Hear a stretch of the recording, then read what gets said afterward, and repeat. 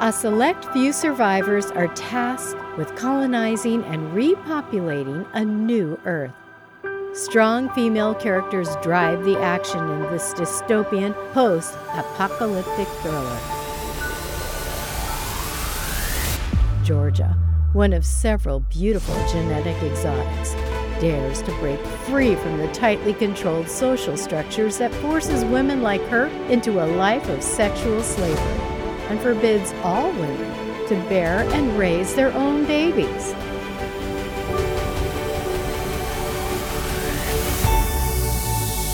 Enter the hatchery.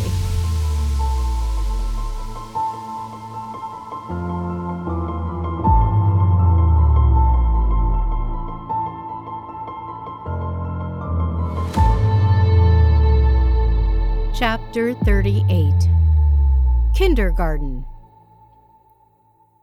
Georgia realized that Joyce was right. Roxy needed to interact with other children. It wasn't healthy for her development to be hidden away in the pink house all day long, even with an excellent teacher like Joyce on hand. It had been over a year since they arrived in Sector A, and Roxy and Georgia had never left the house. So when Joyce announced that it was time to enroll Roxy in school, Georgia trusted that Joyce would figure out a way to make it happen. "I'll walk Roxy down to the school to enroll her tomorrow. The principal is an old friend of my mother's. God rest her soul. She'll be in good hands." "Aren't they going to be suspicious? I mean, you've lived alone all this time." "I'll just tell them that I adopted Roxy from the Sector B Infant Development Center. They won't press me for the paperwork. Rank has its privileges, you know." Joyce grinned and placed her hand gently on Georgia's shoulder. "I promise you, Roxy will be perfectly safe, so long as you continue to stay out of sight, of course." Georgia bit her lip and nodded. She didn't much appreciate the thought of Joyce masquerading as Roxy's adoptive mother, but she had to agree with the logic behind the plan. "I understand. Roxy and I can't be seen together. It would be too risky." "Well, then, that's settled. I'll enroll her tomorrow," Joyce said. "Roxy's far too bright for kindergarten, but that's all right. I'll keep working with her at home after school to keep her intellect engaged. I just want her to have the social experience of school. She needs friends her own age." Georgia thought about the squeals of delight Roxy made as she played with Joyce's nieces at her birthday party. "Yes," she agreed. "She'll love being around other children." The navy jumper and matching shoes Joyce bought at the local children's shop gave Roxy an appropriately classic look for her first day of kindergarten. Joyce had also tamed Roxy's wild hair into 2 tight braids that started at the crown of her head and draped coyly down her shoulders. "Give your mother a kiss, Roxy. It's time to go," Joyce coaxed as she pulled the 2 little arms through the sleeves of the purple hooded sweater.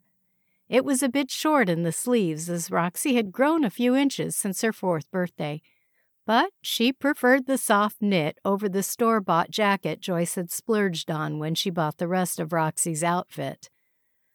Georgia looked at her daughter. It was her first day of school, and she would miss it entirely, replaced by this gracious impostor.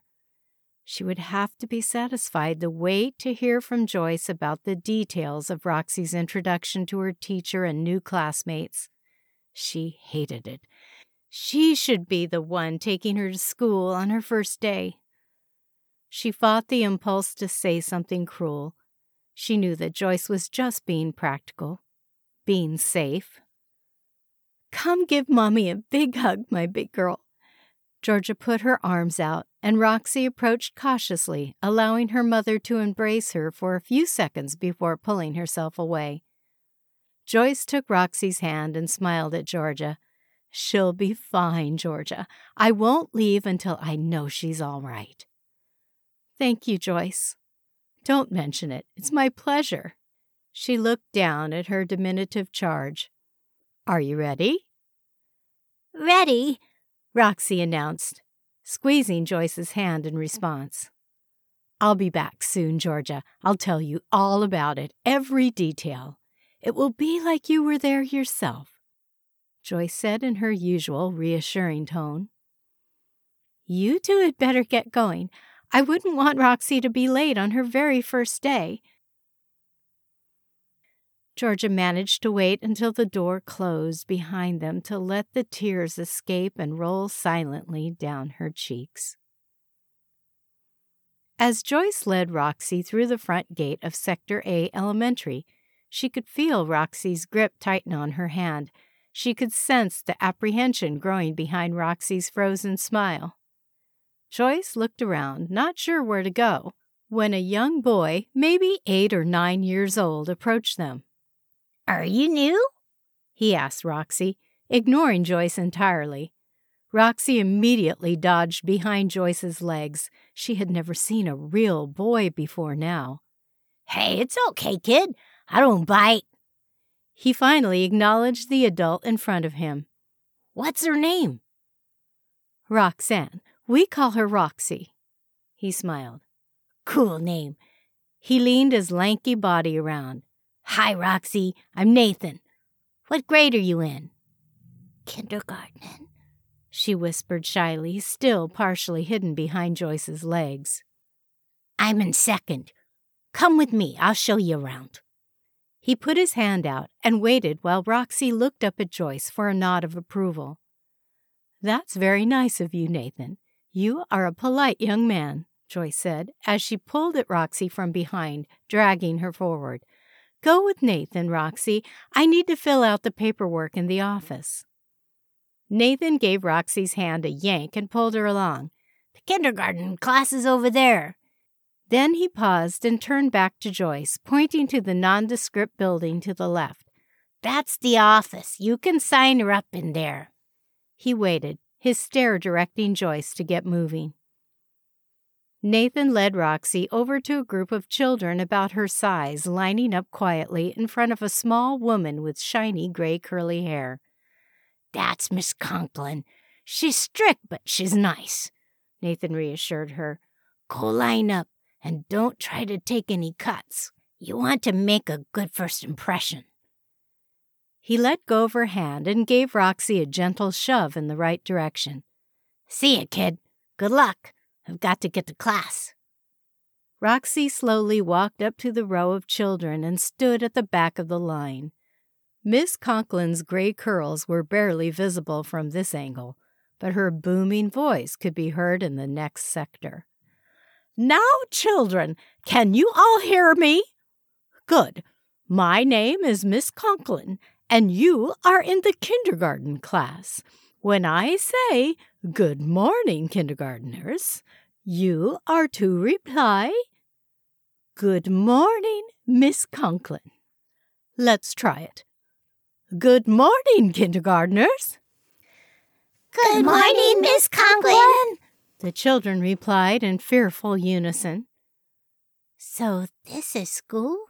Roxy thought. I'm not so sure I'm going to like it.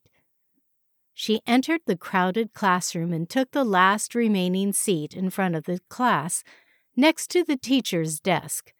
She looked around and saw a strip of the alphabet taped above a board, a large calendar with clear pockets where the dates are supposed to go, and a poster of community helpers on the wall.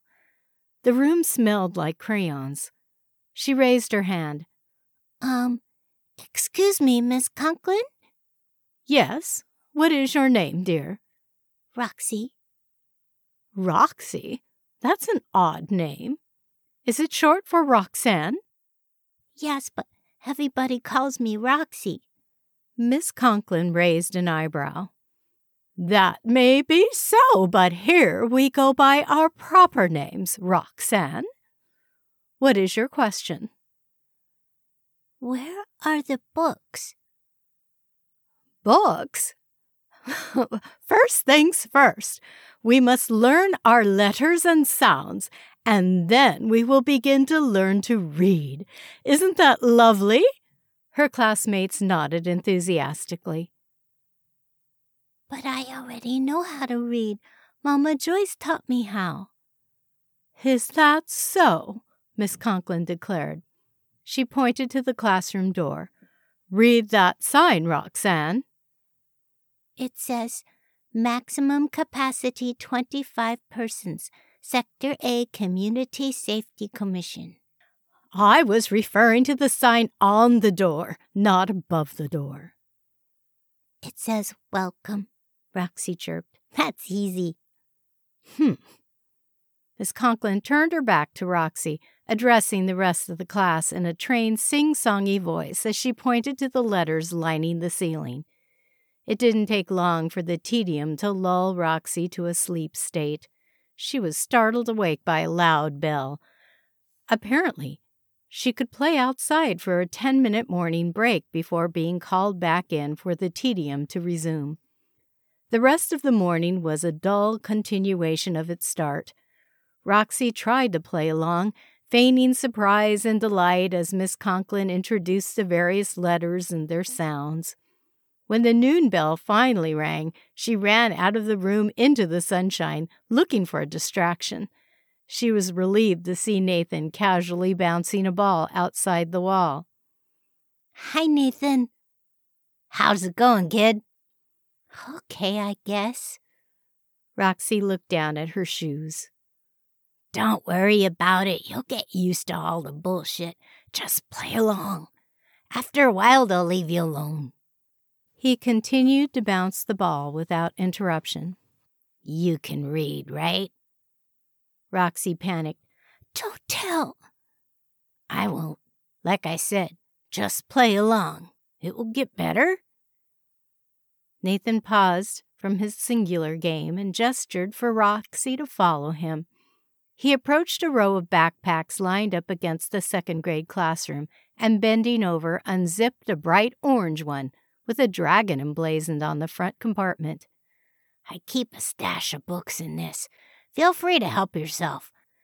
Just make sure you always tuck the book between whatever the class is doing, or you're going to get in trouble. Got it? Got it. Roxy peered into Nathan's backpack. It was filled with a treasure trove of chapter books. Thank you.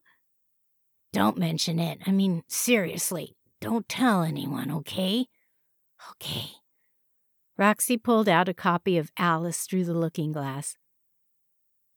Have you read this one? I've read all of them. That's a good one. You'll like it. He scrupulously tucked it under Roxy's purple sweater. Make sure Conklin doesn't see it, or you'll get detention. I won't. That's the bell. You need to go back to class. Me too. Nathan did not wait for a response, turned around and ran back to the second-grade classroom. Roxy smiled.